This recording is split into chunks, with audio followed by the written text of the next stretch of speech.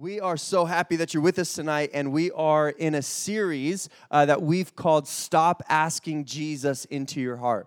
And this is part 3 of this series. And basically, the idea of this series is we're talking about assurance and confidence of our salvation in Christ. What we believe is that faith alone in Jesus Christ will give you forgiveness of sins, access to the plans and purposes of God, abundant life here and now, and eternal life with God.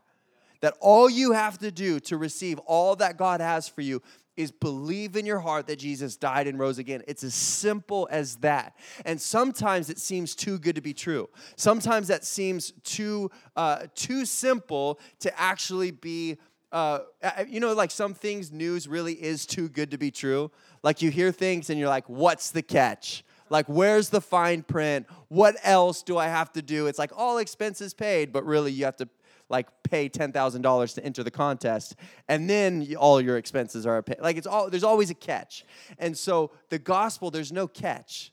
It's faith in Jesus alone, and all of these things are provided for us, but then sometimes we can feel distant from God. Sometimes we can feel like our salvation didn't take, or maybe it wasn't sincere, or maybe it wasn't authentic. And so we're talking about how to have confidence in our salvation. Now, we began week 1, and we talked about what do you do after you say yes to Jesus. And we talked about how we're supposed to drown the old life, we're desired to be near Jesus, and then do what he says. That there's these steps that we take once we've placed faith in Jesus. And then last week, if you remember, we talked about what faith is and how we have faith to remain in him.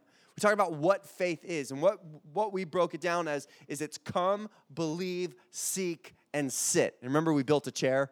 We were here last week.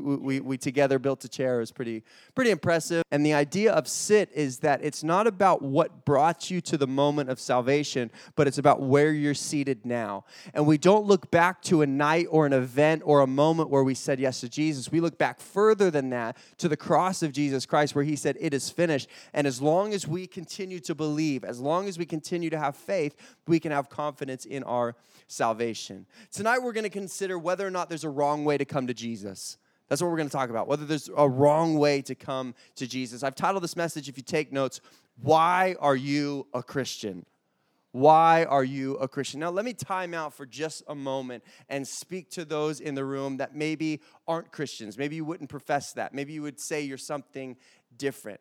What we're going to consider tonight is the roads that might lead somebody to a relationship with Jesus. And if you're not there yet, and if you don't believe what we believe, amazing. We're just so happy that you're with us. And please, if you would just give me a grace enough to listen through my talk, and if at the end you still have other thoughts and opinions, praise God, we're just happy that you're with us. But we're going to present to you really what leads somebody to relationship with God, and if there is a right way and if there is a wrong way. If you have a Bible, we're going to be in Mark chapter 10. Mark chapter 10, beginning in verse 13.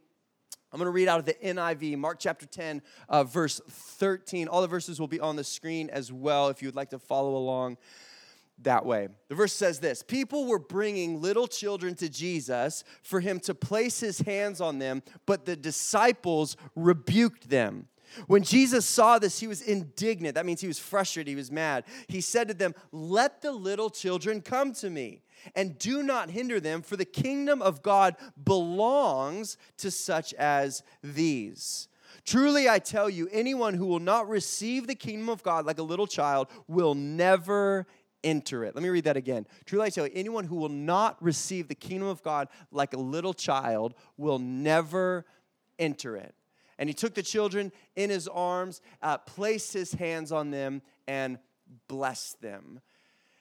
As Jesus started on his way, so the scene ends, he has this encounter with these kids. The kids are coming up to him. Jesus is hanging out with them. The kids wanted to be around Jesus. There was something about him that drew them to him. He was talking with them. He's praying over them. And then the disciples are like, "Scram," right? They're like, "We don't like you around here, you little kids, like you little snot-nosed brats. Like, get out of here." And Jesus is like, "What are you doing? You don't understand. Unless you come to me with the faith of a child, there's no room for you here." Now that scene ends, they get up, they begin to walk away, and it says, as Jesus started on his way, a man ran up to him, fell on his knees before him, and said, "Good teacher, what must I do to inherit eternal life?" Jesus said, "Why do you call me good? No one is good except God alone." He says, "You know the commandments. You shall not murder. You shall not commit adultery. You shall not steal. You shall not give false testimony. You shall not defraud. Honor your father and mother." "Teacher," he declared, "all these I have kept since I was a boy." Jesus looked at him and loved him and said, "One thing you lack. Go, sell everything you have, give to the poor, and you will have treasure in heaven. Then come, follow me." At this, the man's face fell. He went away sad because he had great wealth. So we read of two stories that happen. And it's interesting. I've never noticed that these two stories are back-to-back in Scripture. And they're back-to-back both in Mark's gospel and in Matthew's gospel. So it's important to both writers that we see these stories unfolding together. Because you need to understand that in your Bible, there might be a section break with a header, and there might be a verse and things like that. That wasn't original to the author. The author wrote it as one continuous story and wanting us to see things pieced together. And so sometimes there's breaks in the middle where there really shouldn't be a break. And so we see these two stories. There's a story of Jesus with the children, and then with a story of Jesus with this rich young ruler. Two scenes encountering Jesus and two responses to their encounter with Jesus.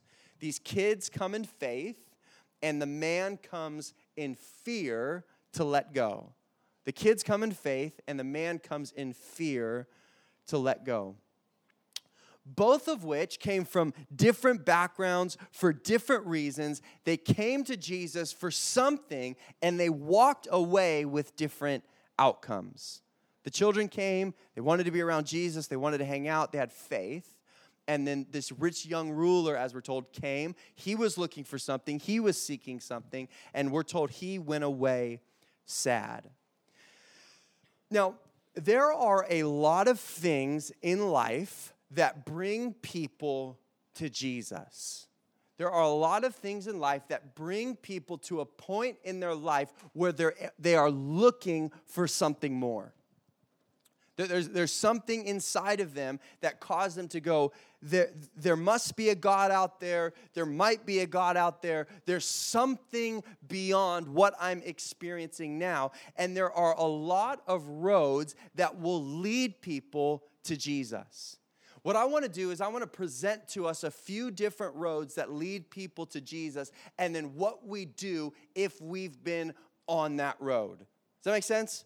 A few different roads that lead people to Jesus, and then the response we have when we arrive at him. Number one of the things, or two of the things that lead people to Jesus is success or failure. Success or failure. Success often brings people to Jesus. This is sort of the story of the rich young ruler, right? We're told of this man who was rich, he had wealth, he had his youth, he was young, and he had power. He was a ruler. Like, I don't know, if anybody was to give you like a title to describe you, that's a pretty good one. Like, you know what's their name? The rich young ruler. You're like, that's a great description. I love that. It's not accurate, but I love it. Like, I'm not rich.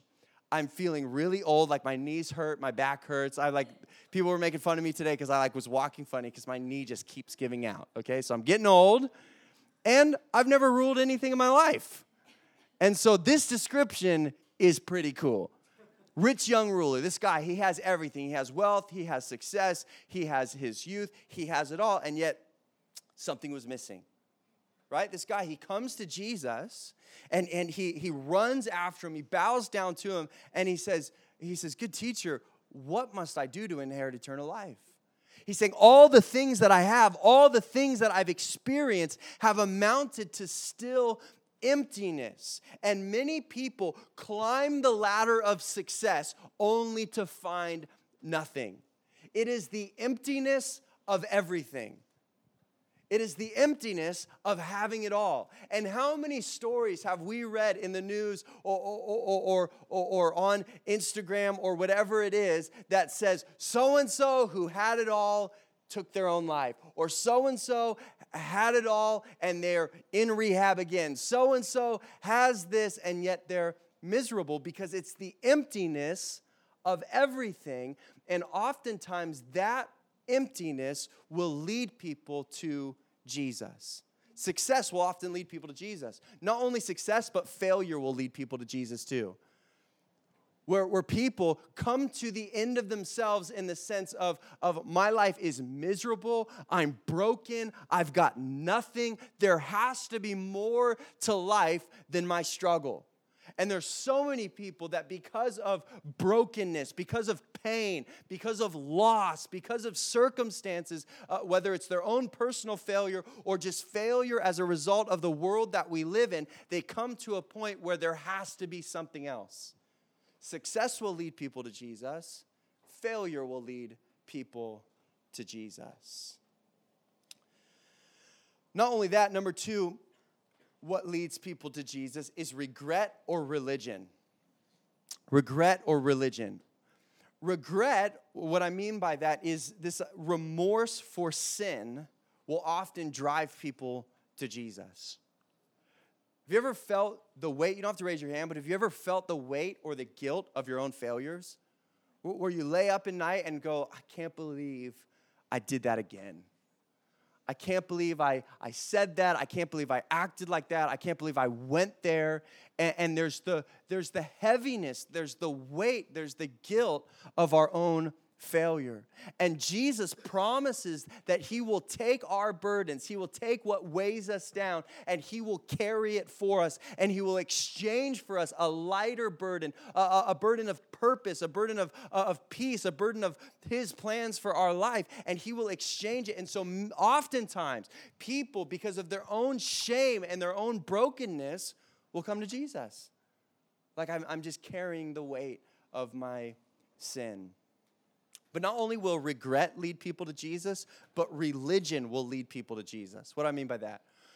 Well, what religion does is religion teaches us to try harder and to be better.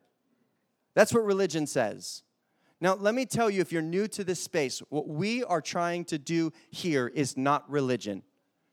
Many of you might, or some of you might be here and say, you're not religious, and I would say, me neither. I am not religious. I'm not here to try to outweigh my bad things by doing good things. I know that my good things will never outweigh my bad things. I'm not trying to be better on my own merit and my own strength. That's what religion says. And what religion does is shows you how messed up you are. What religion does when you are trying to achieve based upon your own ability to not do bad things and to do more good things, what you'll do is at the end of the day, you will look at yourself in the mirror and be like, I'm a failure yet again. Because my bad stuff still outweighs my good stuff. And what religion does so often is it gets people to the end of themselves where they realize, I'm never going to measure up. Listen, you can't please a perfect God by being good. Right? The standard is not be good. The standard is not be kind. The standard is perfection. You can't please a perfect, holy God by just being better than that guy. The plan, the process of religion, what it does is it brings you to the end of yourself where you're looking for something more. And both shame of our sin and the disappointment of never being able to achieve through religion should drive us to the end of ourselves and look to Jesus. Both regret and religion leads us to the end of ourselves. And those are two things that will often lead people to Jesus. Number 3, you guys still with me? Is this making sense? I just want us to be thinking through tonight some of the things, and maybe as we break these things down, you think that's what brought me to Jesus. Maybe you're like, do you know what? I felt like I had it all, and I felt nothing inside. Or maybe you're like, I wrecked my own life. I ruined it, and I needed something more. Or maybe you're here, and you've felt the shame, the heaviness of your sin. Or maybe you're here, and you're just like, I've tried my best, and it's never been good enough. As we go through, just consider these things in your own life, in your own reality, and see if it lines up and if those things have led you to Jesus. All right, number 3, hell or heaven. Hell or heaven. Both of these things will lead people to Jesus. Something that brings a lot of people to Jesus is the fear of going to hell. I remember when I was a kid, I grew up in a Christian home. My parents loved Jesus. They raised us on the things of Jesus. And so I knew at least some level of the gospel message, that God loves us so much that he gave us Jesus so that we could have right standing with him. But when you're a kid, the thing that stands out to you is hell, isn't it? Like, it just sounds terrifying. And I remember being a kid and being at my next door neighbor's house. He had a trampoline in his front yard, which was way cooler than our trampoline in our backyard, you know what I mean? So we were hanging out at his house, and we were on the trampoline, and we're bouncing, having the time of our lives, and then we got tired, chilling out on the trampoline now. I don't know if you had trampolines as a kid, but like the best thing in the world was when you got tired and you just chilled out on the trampoline. It was like, I don't know what it was. It's like, this is why it was created.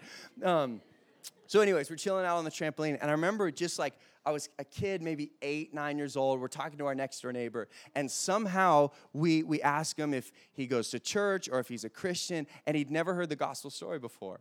And I remember being a kid and being like, dude, you don't want to go to hell, do you?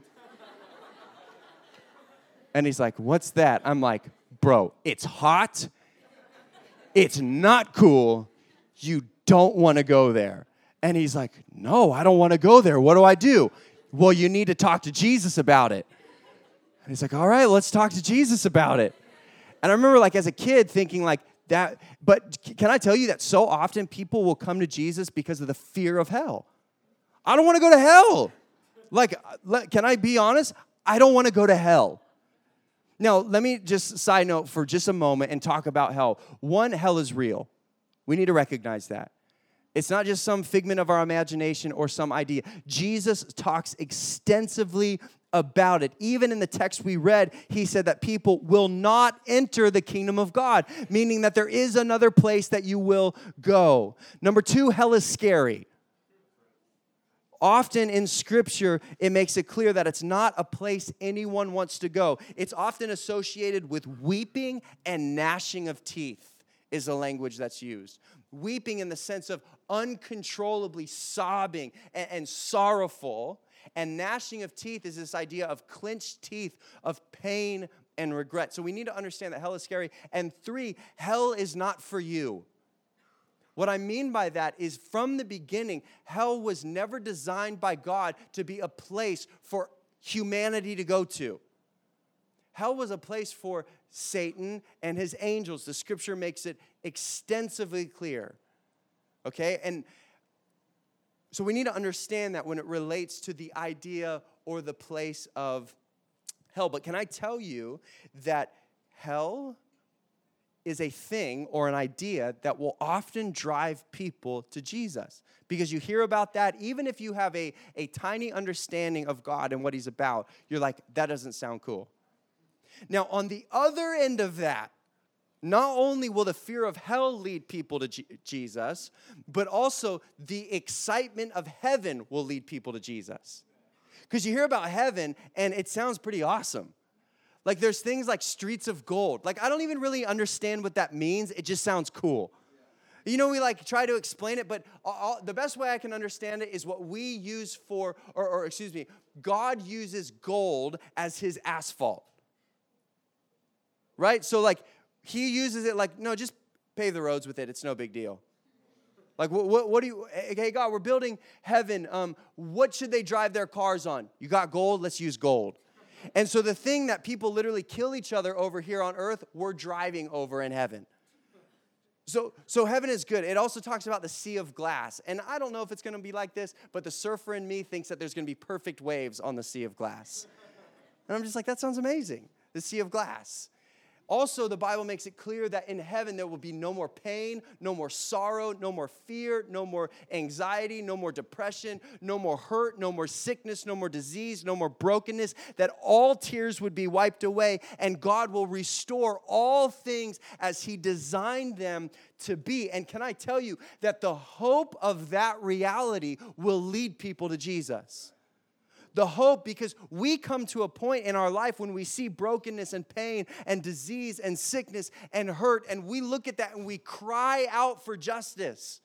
We say there has to be more to life than this. There has to be more than the pain that we're experiencing. There has to be more than the hurt that we're going through. And so the hope of one day all of that being removed is something that will drive people to Jesus. Both the fear of hell and the excitement of heaven will lead people to Jesus. I've got one more. You guys still with me? Yeah. Okay, things that will lead people to Jesus. I'm going to break them down real quick if I can remember them off the top of my head. Number 1 was success or failure. Number 2 was regret or religion. Number 3 was hell or heaven. And number 4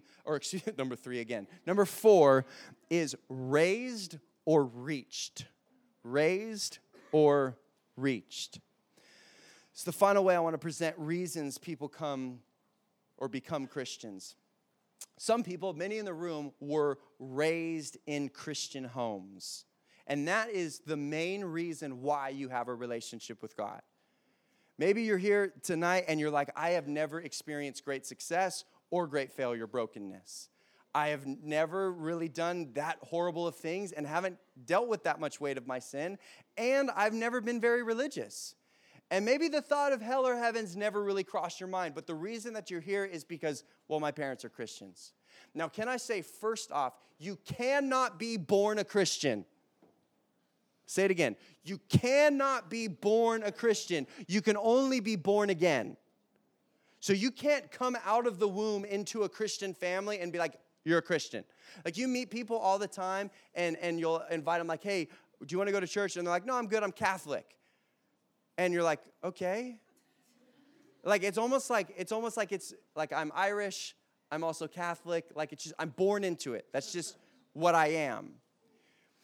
Christianity, faith in Jesus Christ, cannot be something you're born into through a physical birth. It can only be born into through a spiritual birth, through faith in Jesus. Every individual has to come to their own relationship with God. That is the promise.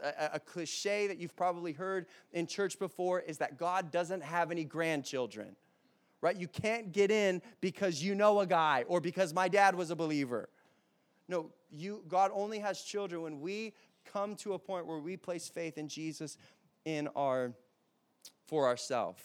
But listen, you can be raised in a Christian upbringing. And listen, that isn't wrong, nor does it make it less real for you. Being raised in a Christian house is awesome. And if you have the benefit of being raised in the foundations and the direction of Jesus, let me tell you, what it does is oftentimes it saves you from a lot of wasted time. And so if you're here tonight and you've been raised in a Christian home, don't think that that makes you less of a Christian or you have less of a story. God puts you there for a reason, and you've been raised around the things of God. But you have to have your own faith. What you'll hear a lot of times, especially to people that have been raised in Christian homes, is the sort of question is, well, if you were raised in a Muslim home, you'd be Muslim. Or if you were raised in a Buddhist home, you'd be Buddhist. And listen, that is why it is so important for all of us to have faith for ourselves. Because it's not just because I was raised in it. I'm blessed because I'm raised in it. But it's not just because I've been raised in it. I have faith for myself. And what oftentimes leads people to a relationship with Jesus is they were raised in a Christian family. Now, on the other end of that, so some people are raised, others of you have been reached by the gospel. What I mean by that is you didn't grow up in a Christian family. You didn't go to church every Sunday. That wasn't a priority for your family. But you're here tonight because somebody reached you with the gospel, or somebody invited you into the family. Somebody said, hey, do you know I do this thing on Thursday night? I think you would love it. The music is awesome. You have to listen to this weird guy talk for a little while, but afterwards they'll play more music. So come for the music. And some of you, what brought you here, or what brought you to Jesus, was because somebody who had experienced the gospel for themselves knew that other people are dying to experience it, and they went out of their way to invite you into it. And some people, oftentimes people are brought to Jesus because they were reached either by somebody inviting them, or because they saw it in somebody else. I was talking with a friend of mine just recently, and he was saying that, I was asking him his story. He's an older guy that's a friend of mine, and I asked him, like, when did you get saved? Because he was telling me about this accident he got in when he was younger, and he almost died. He was in a coma for like a month, and I was like, is that what brought you to Jesus? He's like, actually, no. He's like, what brought me to Jesus is he said, I saw this girl with a smile, and what I know now is that she had the joy of the Lord. He's like, at the time, I thought she was on really good drugs, and I just wanted to have the drugs she was on. But what I found out later is that she had Christ in her, and Christ in her led him to Christ. And so some of you guys have seen that joy or that experience that other people have, and you're like, I just want that. Listen, there's so many roads that will lead you to Jesus. Lots of reasons people come to Jesus. Here is the question: is there a wrong way to come to Jesus? Does coming one of these ways make it less real than the other? If you're a Christian simply because you were scared of hell, does that make it less real than someone who came because of the brokenness of their sin? Let me put it very plainly: no. It doesn't matter. If you're here tonight and you're like, the only reason I said yes to Jesus is because somebody painted the most scary picture of hell I had ever seen, and I'm like, I don't want to go there, so I need Jesus. Or if you're here tonight because you're like, I hit rock bottom, my life was a mess, I couldn't figure it out, and I needed something more, and so you came to Jesus. Or maybe you're like, I've experienced it all, my life has been good, and I've been successful, or whatever it is, and you're like, it's not enough, I need Jesus. Listen, there is no wrong road that leads you to Jesus. Whatever route got you to the cross of Christ, it was a good route. Whatever got you there. When you come face to face with Jesus Christ, when you see him and his love for you, no matter how you got there, it's good that you're there. Doesn't matter how you got there. And I just want to sort of eliminate any thoughts or fears you might have that maybe my salvation isn't real because of the motivation behind me getting saved. It doesn't matter the motivation. If you've said yes to Jesus, if you've placed faith in him, it is a good route to get there. Whatever road leads you to the cross is a good reason. It's what you do when you meet Jesus that matters. Worship team, you guys can come up here. We've got two options as we close. Two options that we have when you come face to face with Jesus, no matter what the road is that gets you there. If the road is success, praise God. If the road is failure, hallelujah. If the road is regret or religion, if it's hell or heaven, if it's you've been reached or you were raised, whatever road got you to the cross, it's a good road. What you do with it matters. Can I draw your attention back to those two stories we read in the beginning? We're told of the guy, the rich young ruler, right? He comes to Jesus, he runs up to him, he's searching, he's seeking for something. He wants something more. He gets to Jesus, he bows down before him, and he says, what do I need to do to inherit eternal life? And Jesus says, well, you got to keep the commandments. You got to follow the law perfectly. And I love the guy's response. He goes, yeah, I do that. Follow the law. Yeah, that's me. I'm perfect all the time. I'm like, whoa, that guy's kind of arrogant, don't you think? He's like, oh, yeah, that's nothing. And then Jesus looks at him, and I love it. It says Jesus says he loves him because Jesus knew the guy. He knew his heart. He knew what he was experiencing. He knew he was rich. He knew that that was something that was elevated in his life. And so Jesus turned to him. He says, there's one thing that you're missing. You've got to sell everything that you have. You've got to give it to the poor, and you've got to take up your cross and follow me. And we're told that the guy left sad because he had great possession. The reality was he was unwilling to let go in order to follow Jesus. And oftentimes, one of the options you have when you meet Jesus is the fear of letting go. What does it mean? The fear of letting go. I don't want to let go of this. I don't want to give up this. I love this thing that I get to experience. I love this lifestyle that I get to live, and I don't want to let this go. And the fear of letting go would keep you from saying yes to Jesus. And this guy, one of the only stories in the Gospels where a guy left the presence of Jesus sad. Why? He was afraid to let go. He was unwilling to let go of what he had to embrace what God had. The fear of letting go. The other option, the first story, is faith of a child. Right? The story, it's amazing to me. Have you noticed that usually really fun and cool people, kids want to be around? Really boring people, kids don't want to be around. You know what I mean? The really boring people, kids are off doing their own thing. But the fun, exciting, kind of quirky and weird, but cool people, kids want to be. I love that Jesus is one of those people that kids just wanted to hang out with. And they're hanging out with Jesus, and then Jesus teaches us one of the most profound things about the kingdom of God to an audience of toddlers. He says, unless you come to me with the faith of a child, you can by no means enter the kingdom of God. The faith of a child. Do you know what the faith of a child is? It's not understanding, but still trusting. Faith of a child is I don't know how it's going to work out, but I know it's going to work out. Last year, my wife and I went with her sister and their kids on vacation to Barbados. And we had this, I've never really done vacation before, and it was awesome. It was the beach and snorkeling and the pool, and it was just amazing. I definitely could get used to that. Anyways, we were swimming in this pool, and my niece, her name's Zippy, was 2, I think. Hannah, where are you? 2, there you are. Was she 2 at the time? 2. Yeah, I think she just turned 3. Yeah, she's coming in a couple weeks, which is so exciting. Just Zippy. She's coming on a plane by herself. No, I'm just kidding. Her whole family's coming. Anyways, so we're swimming in the pool, and she's 2 years old. She can kind of swim, but not really.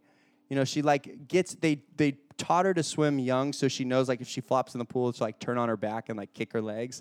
It's pretty stinking cute, but she can't really swim, you know? Anyways, we're doing this thing where she's jumping off the side of the pool into my hands, and it was a lot of fun. She was jumping, and I was catching her, jumping, and then what she did is she kept climbing higher and higher on these different things and kept jumping into my hands. And I was kind of saying to them, she's getting kind of high. I'm a little nervous about this whole situation. And can I tell you, she did not even consider the fact that her life could potentially be in danger. She was 100% confident that when she jumped, I'd catch her. There was not even, she would run as fast as she can, up onto the deck, as high as she could possibly climb, and then jump up into my hands. And never once was there a fear. Never once was there a doubt oh man, maybe he won't catch me and I'll drown. Never once. It was this faith of a child. This trust. I don't need to understand. I'm kind of nervous. Oh no, is this okay? This is kind of high. Am I doing this all right? I don't know what I'm doing. But she, 100% confident that it was going to work out. That's faith of a child. That's confidence in your Savior. I don't need to understand how. I don't need to know why it works out. I just need to understand that when I say yes to Jesus, he takes care of the rest. I just need to understand that if I come to him with faith of a child, I love that because, one, it speaks of small faith. It speaks of just not a ton. It's childlike faith. It's just innocent and small. But it also speaks of a sort of reckless faith that I don't need to understand, but I'm going to have confidence in my God. I'm going to have confidence in who he is. So listen, whatever road leads you to the cross of Christ, whatever road it is, You have two options. Am I going to be afraid and not let go of what I'm holding on to and miss out on what God has for me? Or am I going to let go and I'm going to embrace Jesus with the faith of a child and trust that not only is he going to take care of my life here and now, but he's going to take care of my eternity? That we believe that the prayer of a child of God, a prayer of an individual that says yes to Jesus forever, their soul is taken care of by God. He's not going to miss you. And if you've ever wondered once if you're truly saved, or maybe because the reasons or the motivations why you said yes to Jesus, can I tell you that if you've said yes to Jesus, you've done it right. It's faith. It's trusting in who he is.